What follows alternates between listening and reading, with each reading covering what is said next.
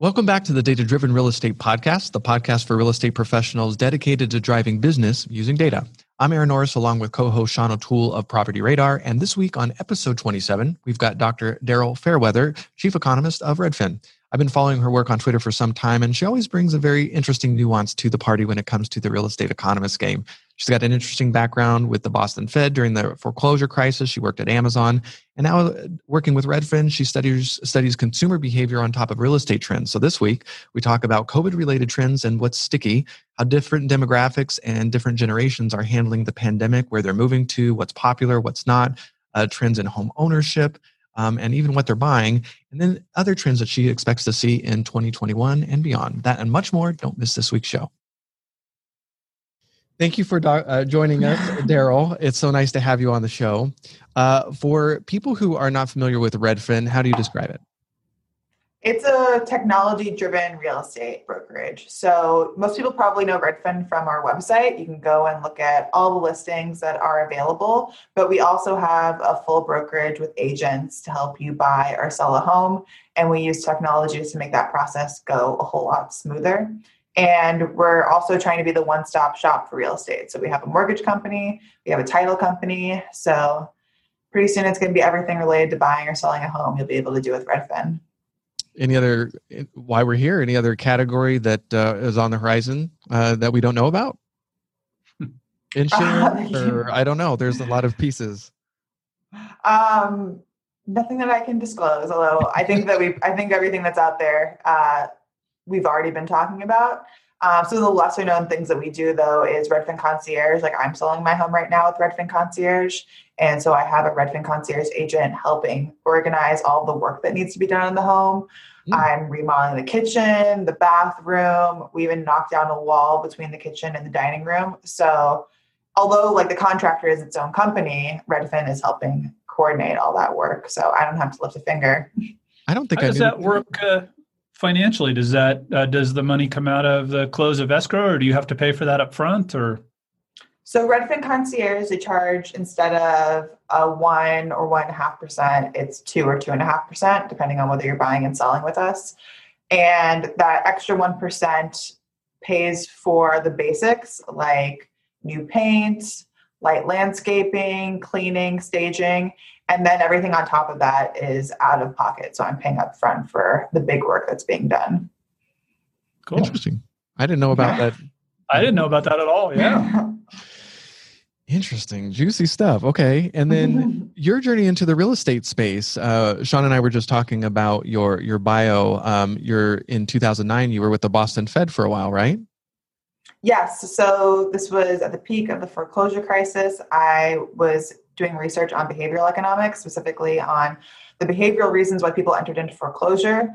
That was I think the big economic revelation of the last financial crisis was that economists didn't really see it coming. They didn't predict that people would get so caught up in appreciation and valuation of homes that they would kind of forgo rationality. So we wanted to understand why people got involved in these mortgages that they couldn't end up paying. So I would call up homeowners and ask them a whole slew of questions about their financial situation, about the terms of their mortgage, trying to see if they understood the terms of their mortgage.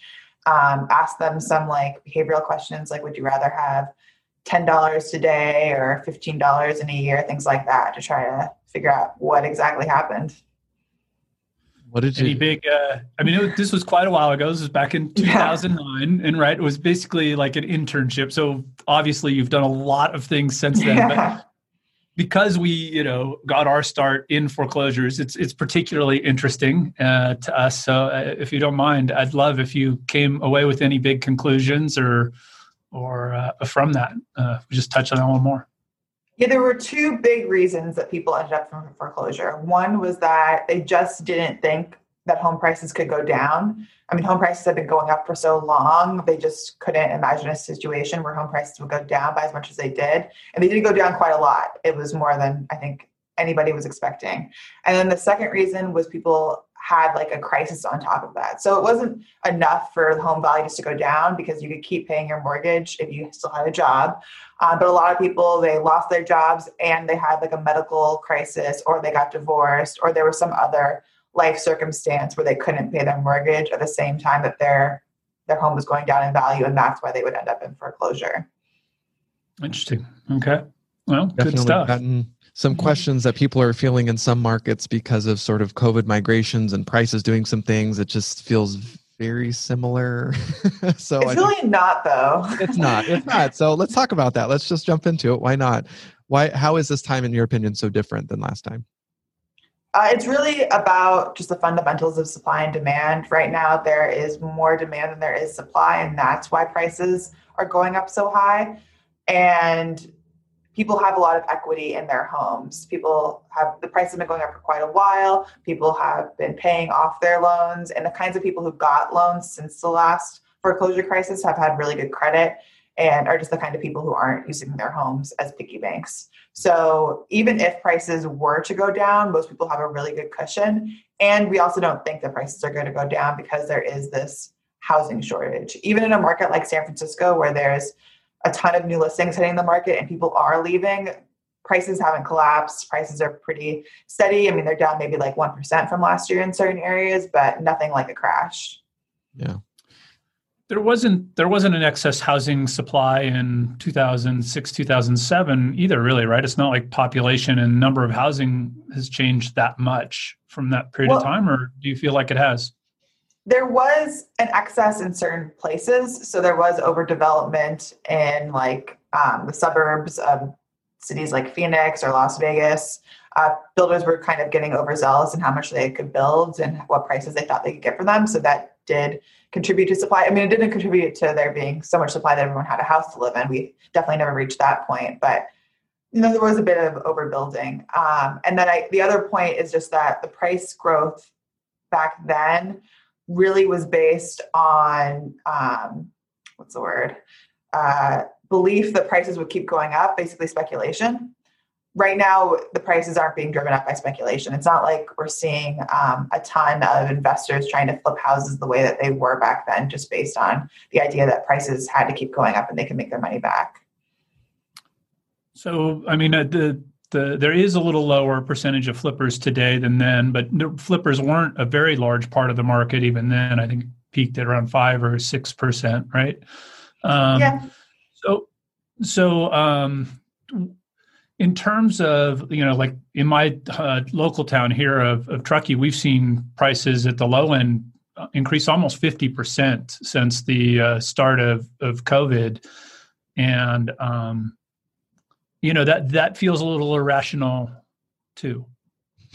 Yeah, I think Truckee is probably a good example of a place where there may be speculation based on how many people are leaving a place like San Francisco for a more rural place like Truckee, and people may be getting ahead of themselves. I think what you may see happening is that there will be a couple of years of really fast price growth and then a couple of years of really slow price growth, maybe even slight price declines. But I don't think that prices will fall like below where they were last year, for example.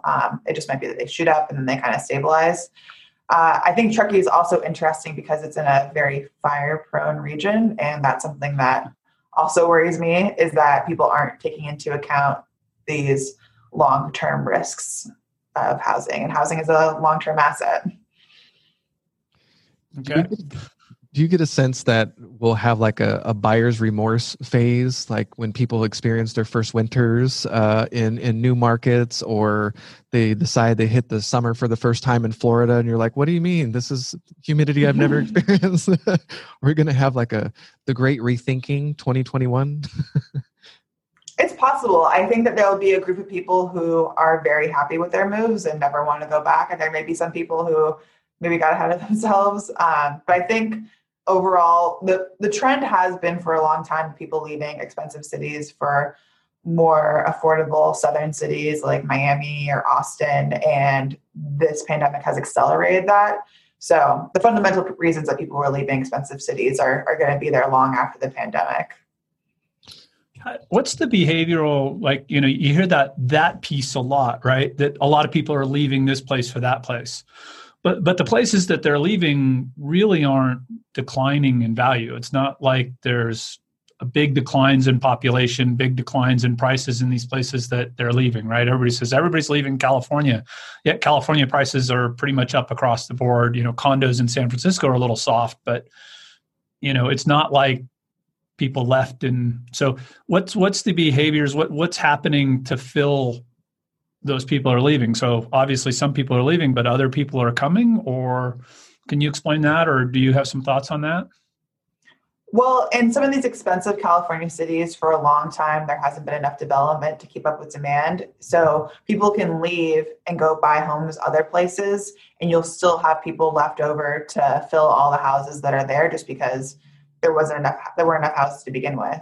Okay. In terms of the reasons why people are leaving, like taxes are definitely driving people away from California, and just the cost of housing. Like maybe people who may have been longtime renters and were really hoping to become homeowners one day just gave up on the idea of becoming homeowners in expensive cities and are looking to buy homes in places like Salt Lake or Las Vegas. Right.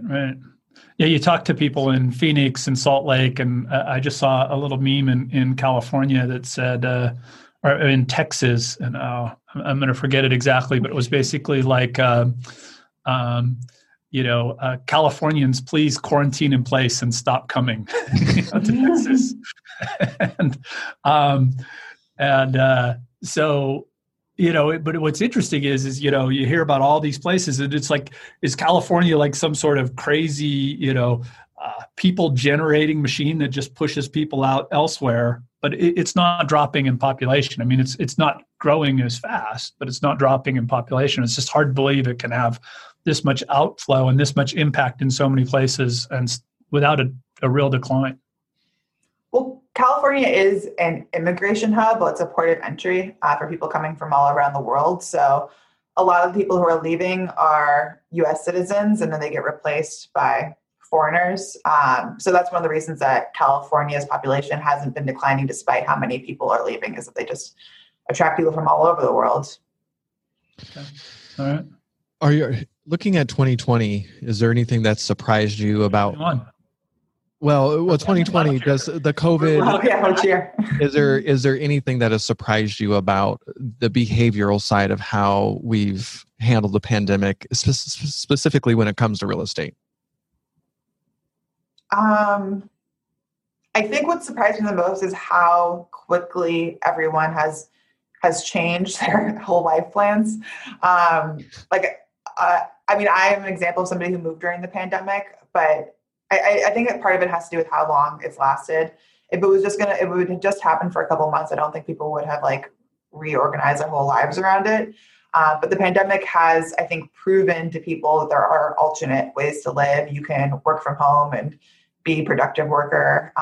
There's people have learned to value being close to family. So I think it's just revealed a lot of people's preferences that they didn't know even were there because they never had the option to explore them. And that has caused a lot of people to just reassess their lives, including where they live.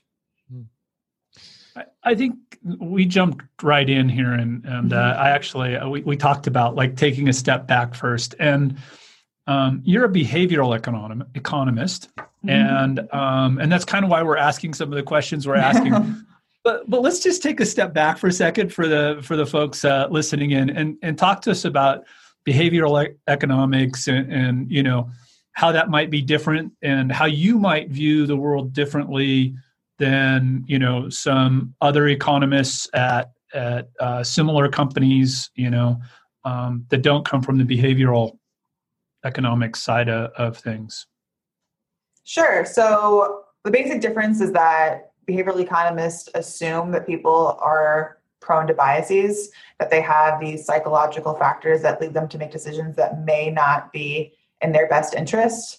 So when I look at things like buying a home, for example, instead of just looking at the price or how much money a person will make, I look at things like, what are the psychological factors leading someone to buy a home? Are they buying a home because they have this belief that buying a home is a sign of becoming an adult, which exists, I think, in American society?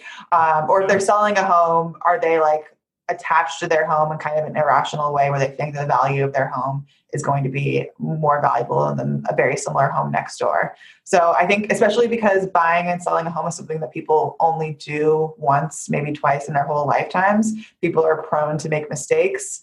And I just find that really interesting because it's one of the most important financial decisions that people will make, and they just don't get very much practice at it. One of the things just among like my personal millennial friends that I'm finding interesting is that when they decide to have kids, they decide they have to have a home before they can have kids. Owning a home is a requirement of having children. That would be an example of a behavioral, right? If you look at the way that home ownership has been trending and how the birth rate has been trending in the U.S., they do seem to follow each other, that people are having to delay both. And it may be that, buying a home is a prerequisite for a lot of people to having kids, which it definitely isn't. And that's, I think, an American thing too.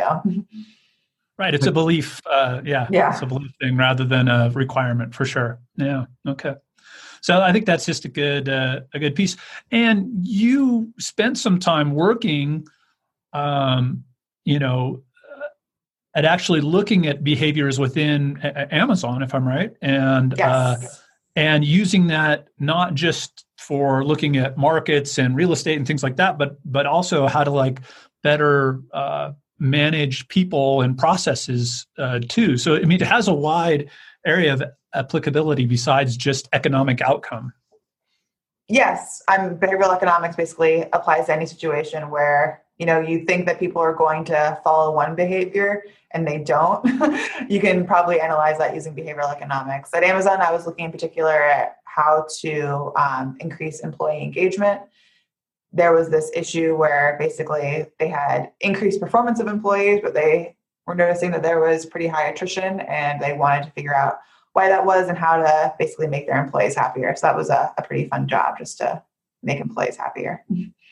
Cool. So you get better performance out of folks, but maybe you burn them out and you lose them. So that doesn't really do you any good in the long run. And so how do you? Yeah, it's a very intuitive thing, I think, for most people to understand that, happier workers are more productive. But sometimes people need to see that in black and white to actually make changes in that direction. So can you reduce that to a formula? I did. I thought maybe, yeah. I think that's proprietary. Okay. We don't get to see the math behind it.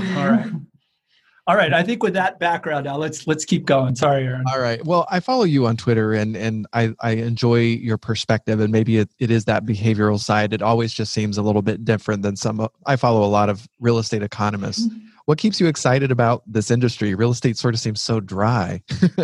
Do you? Like I said, I think it's like the most important decision that most people will make in terms of their finances, and they don't have a lot of information going into it. So it's just this really interesting case study in economics and behavioral economics in particular, where you can really see the whole economy in just this decision of whether and when to buy a home or to sell a home. Does Redfin lean on you? I mean, with that perspective, everything from a website design to the process of paperwork. I mean, there's so much that can be applied here. Do they lean on you for that kind of insight into the data and the process? Yes, and my team. I don't do it all alone. So luckily I have a team of economists, and we get tapped quite a bit to weigh in on some of these economic issues that Redfin faces. Interesting. Can you share any of the insights that you bring to the table that, I don't know, people wouldn't think about? One thing that comes up a lot is when we try to understand how much of Redfin's growth is basically tailwinds or headwinds from the greater housing market. So we'll come in and try to figure out, where is the housing market headed relative to where Redfin is? What can we attribute to the initiatives that Redfin has done versus just what's going on in the housing market? Interesting.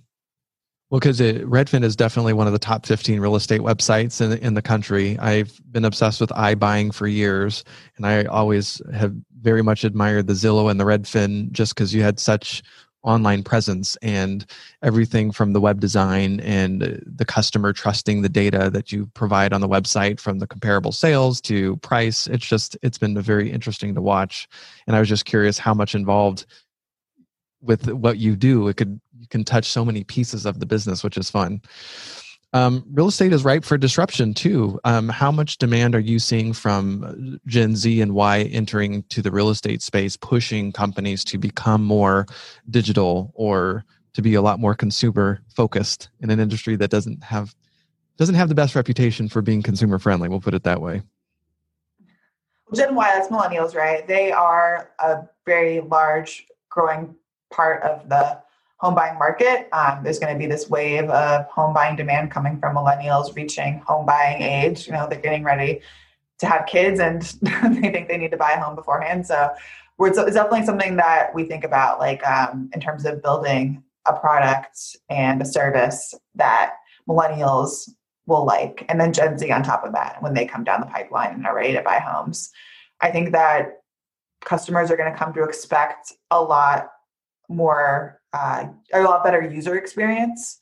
I just bought a home and it was remarkable how easy it was to get all my mortgage documents uploaded this time versus when I bought a home 5 years ago. And I think that's what customers are going to come to expect. You just go to one landing page, you upload all the stuff, you get a little check mark that says whether it's been approved or not, or it's gone through underwriting or not, and your agent can see it in the same spot. Like that's how it really should be. Yeah. Where is and sorry, I should know this, but where does Redfin fall right now on the whole iBuying side of things, where allow the person to sell their house before they repurchase and smooth that part of not having to juggle two transactions at once, and is there a vision there that Redfin has, and where are they in rolling that out? Yeah, we have Redfin now, and we're in quite a few markets. I don't have them off the top of my head, but we're all around the country and I know we're expanding. And I think one of the differences between Redfin and some of these other iBuyers is that we want to offer the home seller whatever option works best for them. So we'll present both the iBuying option and the traditional option and the concierge option, and really let the seller decide what fits their needs. And with one of the big challenges for a lot of people is that since it's such a seller's market, it can be stressful to have to sell and buy at the same time. People aren't willing to accept selling contingencies. So iBuying definitely has a place for some people. It allows them to come in with an all cash offer because they have the knowledge that the sale side will close for sure. Right. I like the concierge option. So when the consumer thinks that their home is valued a lot more, you're like, well, let's bring in a contractor and see what it's going to take to get rid of your 70s kitchen. Yeah. Well, for me, I have a 2.5-year-old and an 8-month-old. And I just have been postponing so much work on my house. And yeah, the idea of having a contractor in with 2 kids under 2 is just like a nightmare. So I was happy to just get out of the house and leave it up to the concierge agent. So you move first into your new place, and then put the other one up for sale after the fact, and it'd be interesting. One of the things that I haven't seen, much of yet is kind of that bridge financing kind of solution, right? Like, hey, I'd like to list this on the market and get the full price, but I still need to go buy this other house first. I have this asset back here that worst case is worth enough. If I've got the position and the difference, like it seems like some options there still exist to give people the best of both worlds.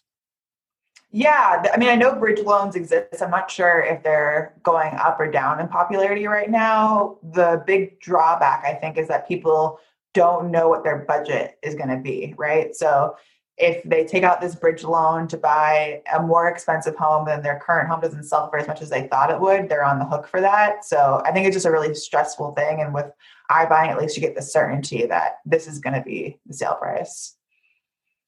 Has there been any research on consumers moving to different markets and if they're taking a chance? Will their work is working from home sticky? Is this the new normal, or are they taking a chance, just crossing their fingers, hoping that they're moving and going to allow to stay? And if not, maybe they'll get a new job. I don't know. I haven't seen any research on that. We're actually building a survey on that right now. And preliminarily, it looks like most people believe that if they're working remote now, they'll be able to continue to work remotely. And that makes sense just from an economic perspective. Like, it only takes a couple of employers, leaders to make the call that work from home is allowed for them, and other companies will follow suit, because if they don't remain competitive in the landscape anymore. And it's also disadvantageous, I think, to the employer, because they can hire people for more affordable salaries and more affordable places. They don't have to just pay people to be able to afford to live close to the office. I think there are going to be some employers who try to claw people back, but people will kind of self-sort based on their own preferences. If you want to go to the office, I'm sure you'll be able to find an employer who will want you there. And if you don't, you'll probably be able to find one who will be more flexible, especially if you're in a high demand field. All right. I think the big stress there is on managers. Like I've managed people remotely for 20 years. And so it's like, it's no different, pre stay at home and post stay at home for me. Like, there were less people in the office, but it really made no difference. But for somebody who's used to management by wandering around, boy, their life changed a lot this year. Yeah, and I think they'll probably see a big shift in the kinds of skills you need to be a manager, or at least a successful manager of remote employees. Yeah, no, totally agree with that. And so the other side of that, right? We've got people predicting kind of maybe the death of cities, the ruralization of America is one thing that I talk about a lot. And what's your outlook for cities on the other side, right? We talked earlier about people leaving those. What's your thoughts there? I'm pretty optimistic there are only really two cities where we're seeing more people leaving, or people leaving to a point that it's worrisome. And that's San Francisco and New York, because they are the most expensive cities. And a lot of people have been living there just because they have to be close to the office. So I think that's where we're seeing the biggest exodus of people. But those two cities are also like very culturally important. And once the world opens up again, people are going to want to, go to Broadway or go to museums in San Francisco. They have a lot to offer. So I think what these cities will have to do is pivot from being basically an office space to being more of an attractor for people who want to live there for the lifestyle, and also attract tourists, because I know tourism is dead right now, but when things open up again, there are going to be plenty of tourists who want to go visit San Francisco and New York for those reasons, cultural reasons. Yeah, agree. I also just read Pete Flint from Trulia, founder of Trulia. He has a venture capital firm called NFX, and they just did a really interesting article on, and NFX stands for Network Effects, and talks just basically about how to grow and scale, business. So, but they just did a really interesting blog post, article, whatever, on the network effects of, kind of key cities, and showing how much the difference in growth and valuation, et cetera, are of new business is in these city centers versus other places. And, they were definitely coming to the conclusion that that's going to continue, right? And that these economic hubs will still be important. Have you given any thought to that? Well, I think that, so a place like Austin, for example, is in the news for attracting, Tesla, Oracle. There's a lot. I mean, it seems to be an emerging tech hub. So I think it's going to be very important in the future for the growth of a city like Austin. Once one big employer in a certain field, establishes themselves in a city, it becomes much more attractive for other employers in that same field, because they don't have to work as hard to convince people to move there, because the people they want to hire are already there. So I think it will be still relevant, especially in the growth of some of these emerging job centers. And I think we're probably going to see more employers pay attention to where their employees want to work remotely.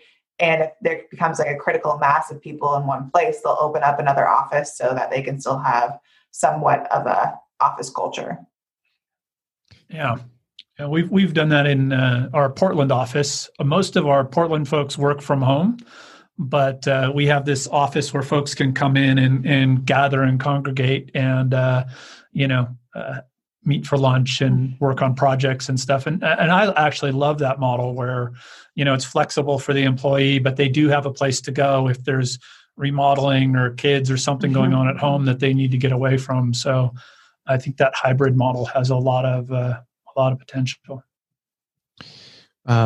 You have access to such cool data. You don't have to wait for the census. You don't have to wait month over month. In a lot of ways, you're seeing things live as they happen. That has got to be tremendously cool.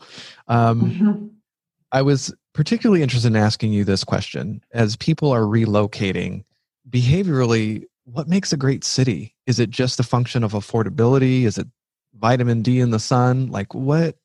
Why are people moving where they're moving? Well, I think pre-pandemic, a big driver was just where they could find a job that gave them, the kind of lifestyle they wanted. But now that the relationship between where you live and where you work has been tethered, people are moving more towards where they want to live for their personal preferences. So for some people, that means moving to be close to family, moving back to their hometown. For some people, it's moving to more sunny places. The Sun Belt has been a big attractor of people for a long time, and it'll continue to be that way. And affordability is a factor, but I think it really is just the bigger picture of, where, if you're, for example, raising a family, where do you want to send your kids to school? Are you going to be close to your parents or your in-laws to help with childcare? Does the city or town have the values that you align yourself with? All of those factors are important to people. So Redfin's really made the name for themselves as a brokerage as being probably one of the strongest, real estate search sites. Why is it that still no search sites allow you to search by any of these things that, as a prospective home buyer that's now looking to move, I care about, right? I can't search by what activities are in the area. I can't search by cost of living. I can't search by, job availability in my career. Like all these things that I think drive people to move. Not a single search site offers any of those as search criteria. Any thoughts on that? So I think the way that most people buy a home is that they narrow down to a neighborhood or a city or neighborhood, and then they start looking for the home that they want. And those factors that you mentioned don't vary a whole lot at the neighborhood, within a neighborhood. So you can go and find the cost of living perhaps on a different portal, and then it's just a lot less burdensome to integrate it into the listing website. I mean, anything that you put on the listing website costs something computationally. So I think that's one of the reasons you can't find like literally everything. But at least for Redfin, if you go to our Redfin data center, we do have this thing that we developed called the Job Opportunity Tool, where you can type in your occupation and see how much money you would have left over after paying for housing costs and energy costs and things like that, like basically your disposable income based on your occupation and any metro in the US. So again, that wouldn't vary at the neighborhood level, but it does vary at the metro level. So you can use that tool to kind of narrow down to a metro, and then you can go over to the listing website and look for houses within the metro. Super cool. I like that. So one of the things that you do get to see, right, is you've got a lot of people coming to your site and searching. So you can actually answer that question authoritatively. Do people, when you identify a particular user showing up to your site, are they only looking in one location, or are they bouncing around the way my wife and I do from, Austin to San Luis Obispo to Portland to wherever, we're all over the place. We don't know where the heck, next is. We'll always have a place in Tahoe, but I'm sure there'll be some other place we have at some point. And, but we're all over the place. So is that something you look at and say, wow, are people having a hard time figuring out location, or does everybody that show up on our site know where they want to be? So it's a hard question to answer because a lot of people browse Redfin for leisure purposes. So it's hard to know if people are bouncing around because they really can't decide where they want to live, or because they're just curious about, how much does a home cost where my sister-in-law lives, for example. I'm just curious about what it would be like. What we do is that we will look at search activity for people who we think are serious based on they've narrowed down and they're looking in one area a certain percentage of the time. And then we can identify people that we think are seriously thinking about moving from one metro area to another metro area. And we report out on that in our migration report. Okay. Interesting. Tell us a little bit about that migration report. Yeah. So unsurprisingly, migration is at an all-time high. Almost 30% of people are looking to leave their metro area for a different metro. And some of the top places are Sacramento. A lot of people in the Bay Area are looking to move to Sacramento. It's close by, it's much more affordable. So that's a big driver. Austin is another one, Phoenix. These are kind of the areas that have been in the top for a while, but it's just been increasing how many people are looking to move to those places. Good. And how often do you guys publish that? Quarterly. Quarterly. Nice. And it's just kind of the top locations where people are searching, and you're able to tell where they're from based on, like the reverse IP address kind of thing. You see the IP addresses they're coming from, roughly their location, so you can see where they are and where they're looking. Yeah. So right? you can click on a place like Austin and you can see what percent of people are searching from the Bay Area, Los Angeles, New York, DC. We have those breakdowns and we publish those quarterly. Super cool. Do you see insights into, is there anything surprising in the data when it comes to what they're looking for? Are the homes larger, maybe more bedrooms, more space? Yeah, so we looked into whether people are looking for more spacious homes, and they are. I forget what the exact number is, but square footage is a bigger ask right now. I think prices are going up more for the bigger homes. We looked at price point too, where we published a luxury report looking at the top 5% in terms of the Redfin estimate, how many of those homes are selling right now, and what's the price growth for those homes. And luxury home sales are just like through the roof right now.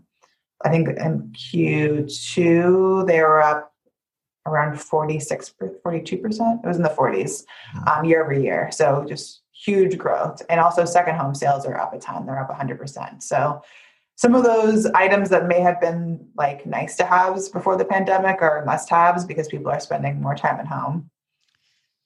Probably a lot more drive for more bedrooms too, right? Because bedrooms can be offices. Right. The home office is a big ask. A nice backyard. People want their private outdoor space. A nice kitchen because everyone's cooking at home. Yeah, that makes sense. Interesting. Yeah, I know the builders have talked about for the last number of years, the average square footage that the builders were doing has slowly gone down. I don't know if that was a function on average of more condos being built or something, but I think the conversation is that that's expected to increase as well. You have some, I will definitely link to this article. You have some 2021 predictions on the Redfin website. Maybe you can share with us a little bit about some of the things you've talked about, because you definitely talk about some things I don't usually hear. So one is that we think that home sales are going to increase more than 10% next year.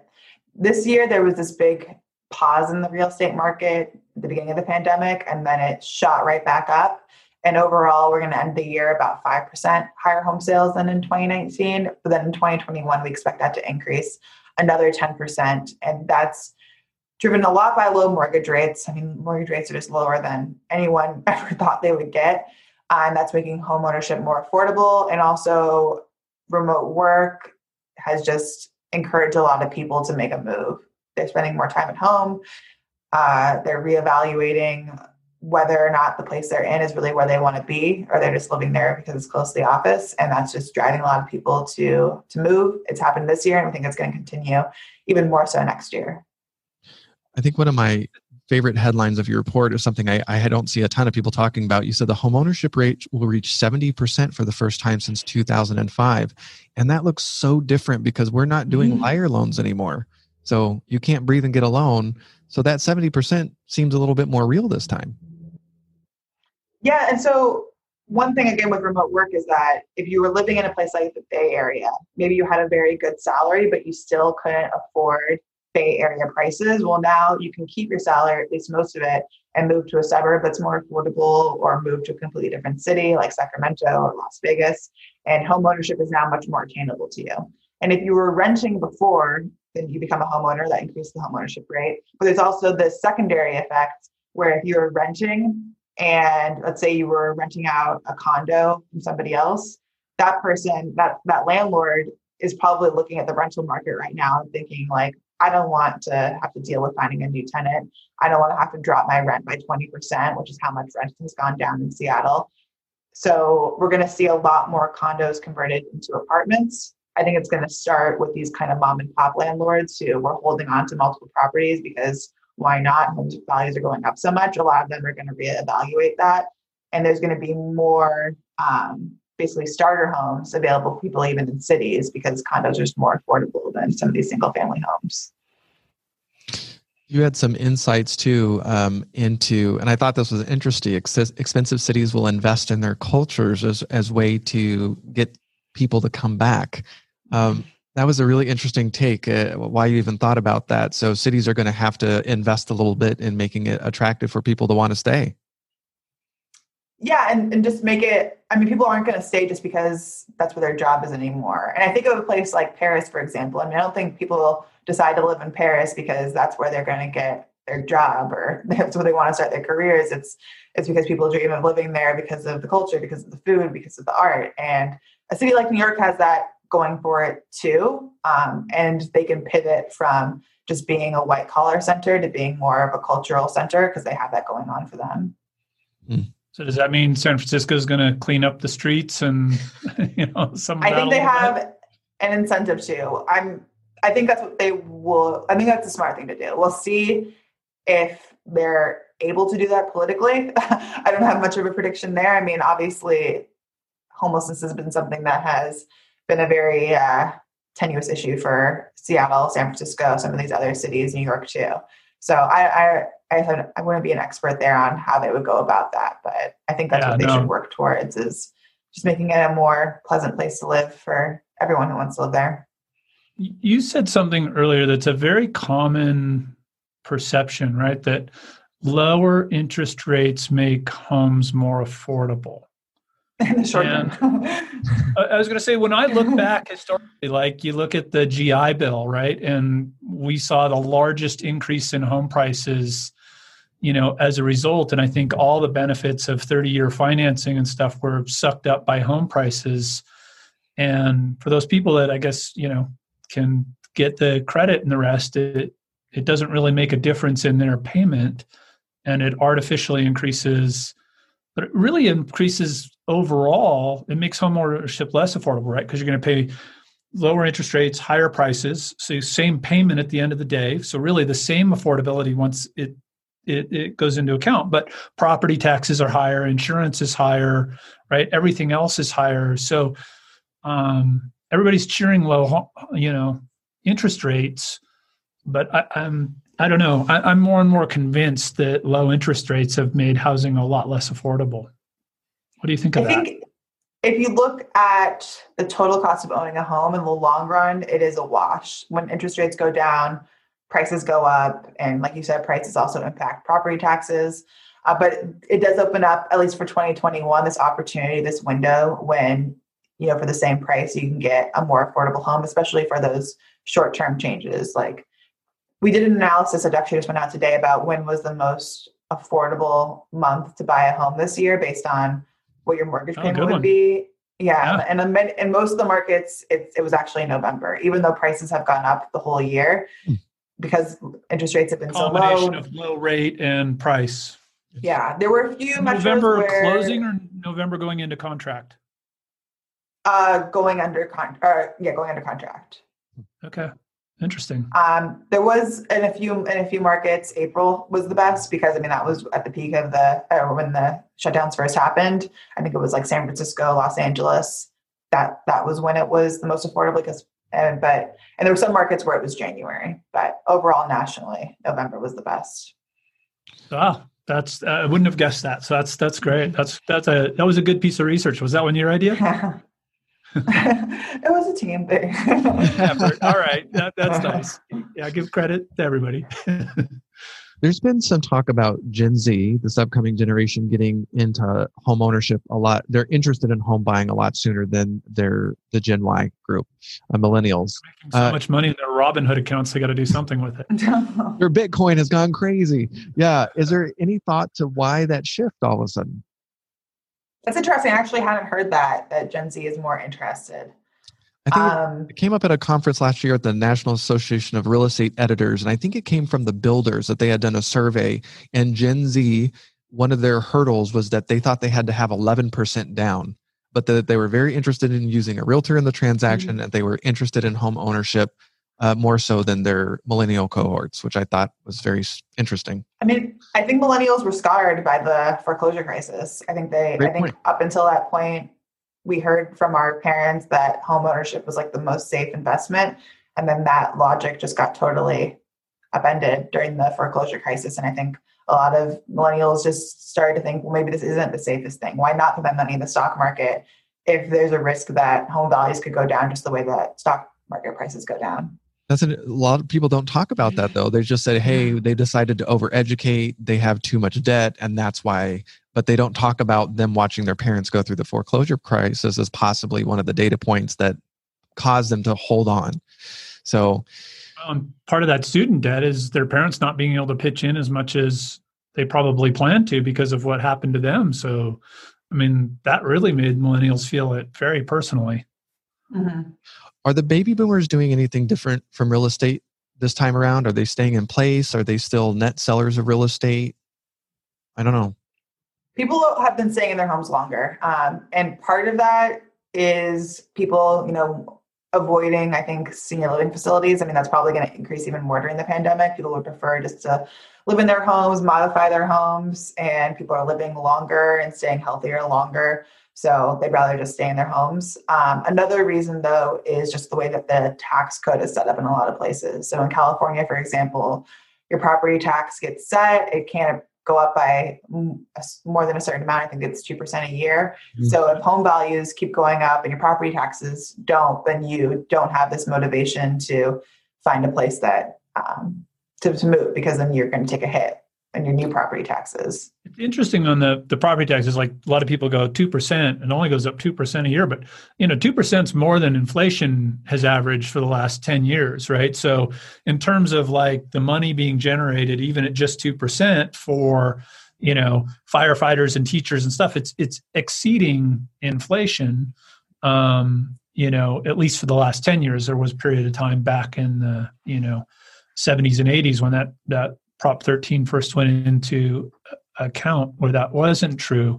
So the fact that, real estate is inflating so much faster than inflation, I mean, how long that's got to have that's got to stretch, to a certain point, not be possible anymore. Right. So does real estate go super flat at some point? Like, in Japan, right, when they had their great debt problem back in the 80s, right?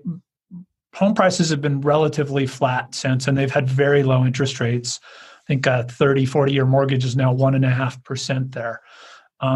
Is that our future? Super flat real estate prices because we just continue to have them exceed inflation so much that it has to stop at some point?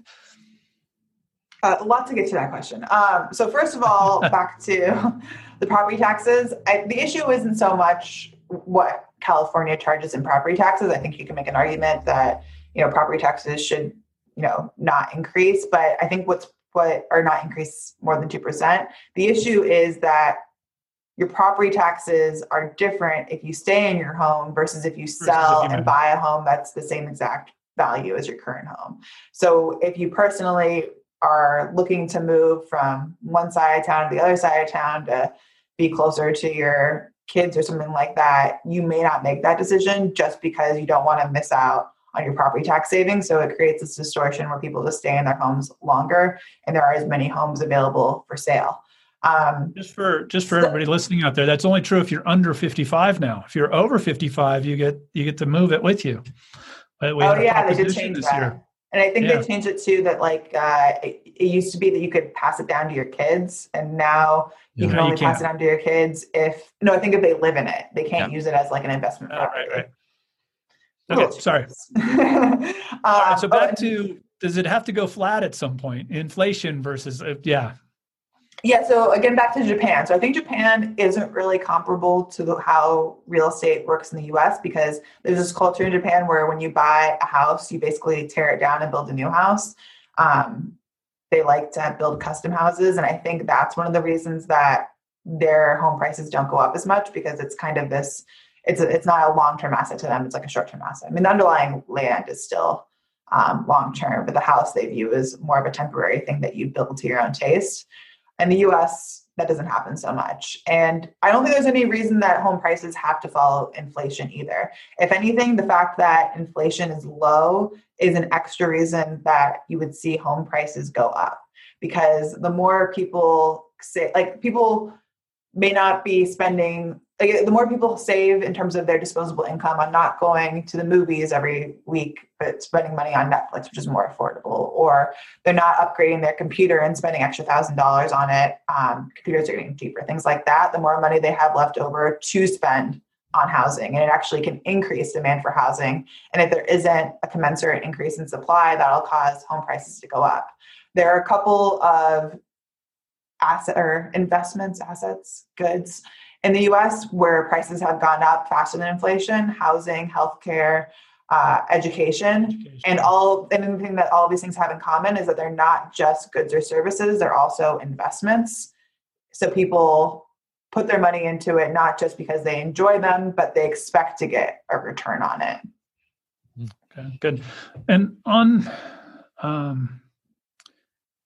I lost it. But I think there's there's one of the things that people have been talking about because of the pandemic and not being able to go to movies and not going out to eat as much is a savings glut, right? And you were kind of touching on that people do have now extra money to put somewhere. And so some of that is going to housing. And, I've heard talk of there's $1 trillion savings glut that when we get through this is going to come pouring into the economy. I mean, we may see a real...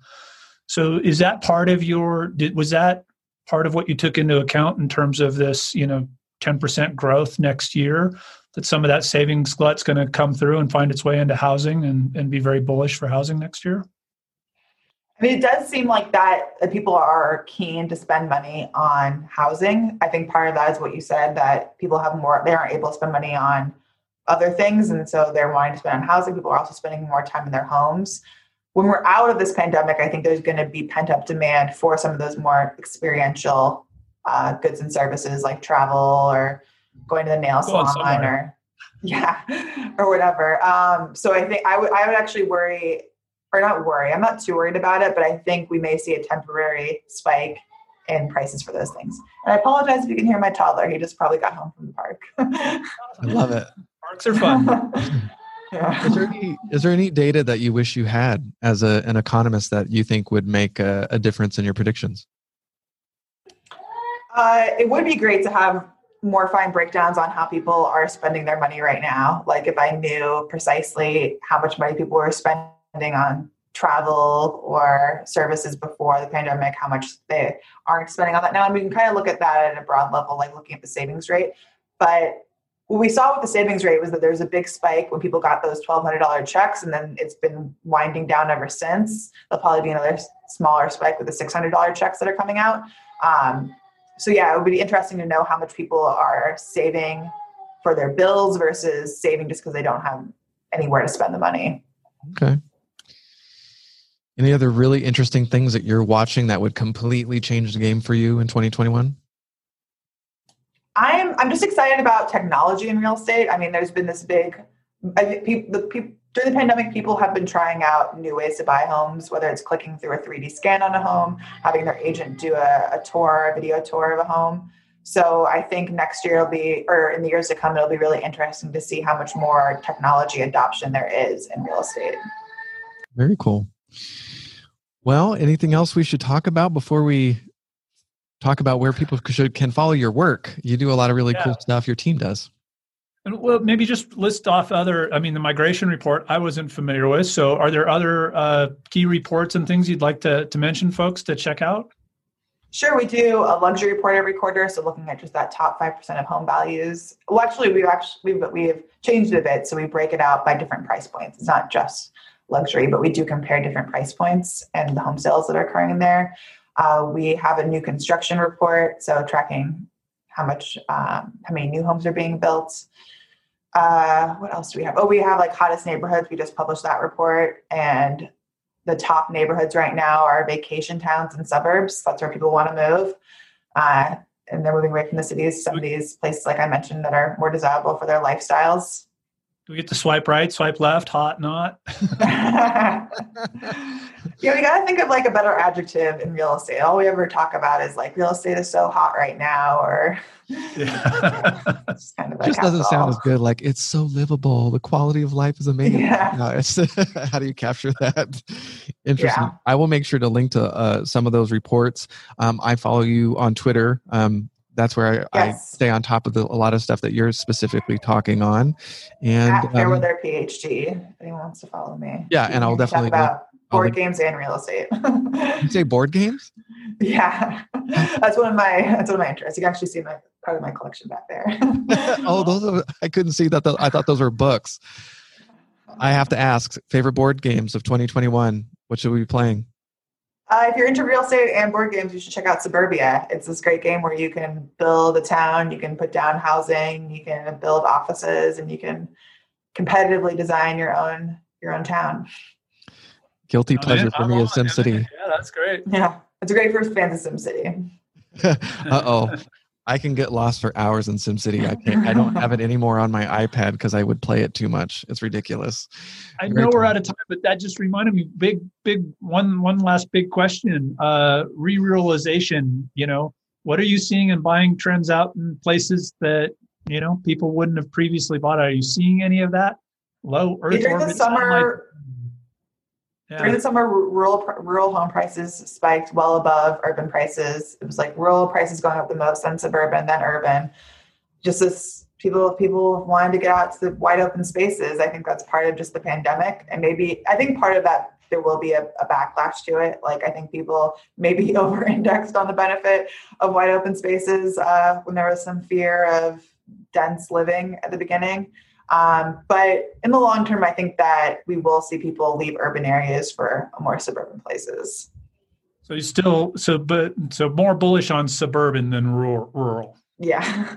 Well, maybe I think you'll see like the urbanization of the suburbs where you see more restaurants pop up in the suburbs, more shopping, things like that. And maybe the suburbanization of more rural areas. But yeah, I wouldn't be too bullish on places that don't have a ton of amenities. Okay. Fair enough. There's only so many things you can do in a cornfield. Very cool.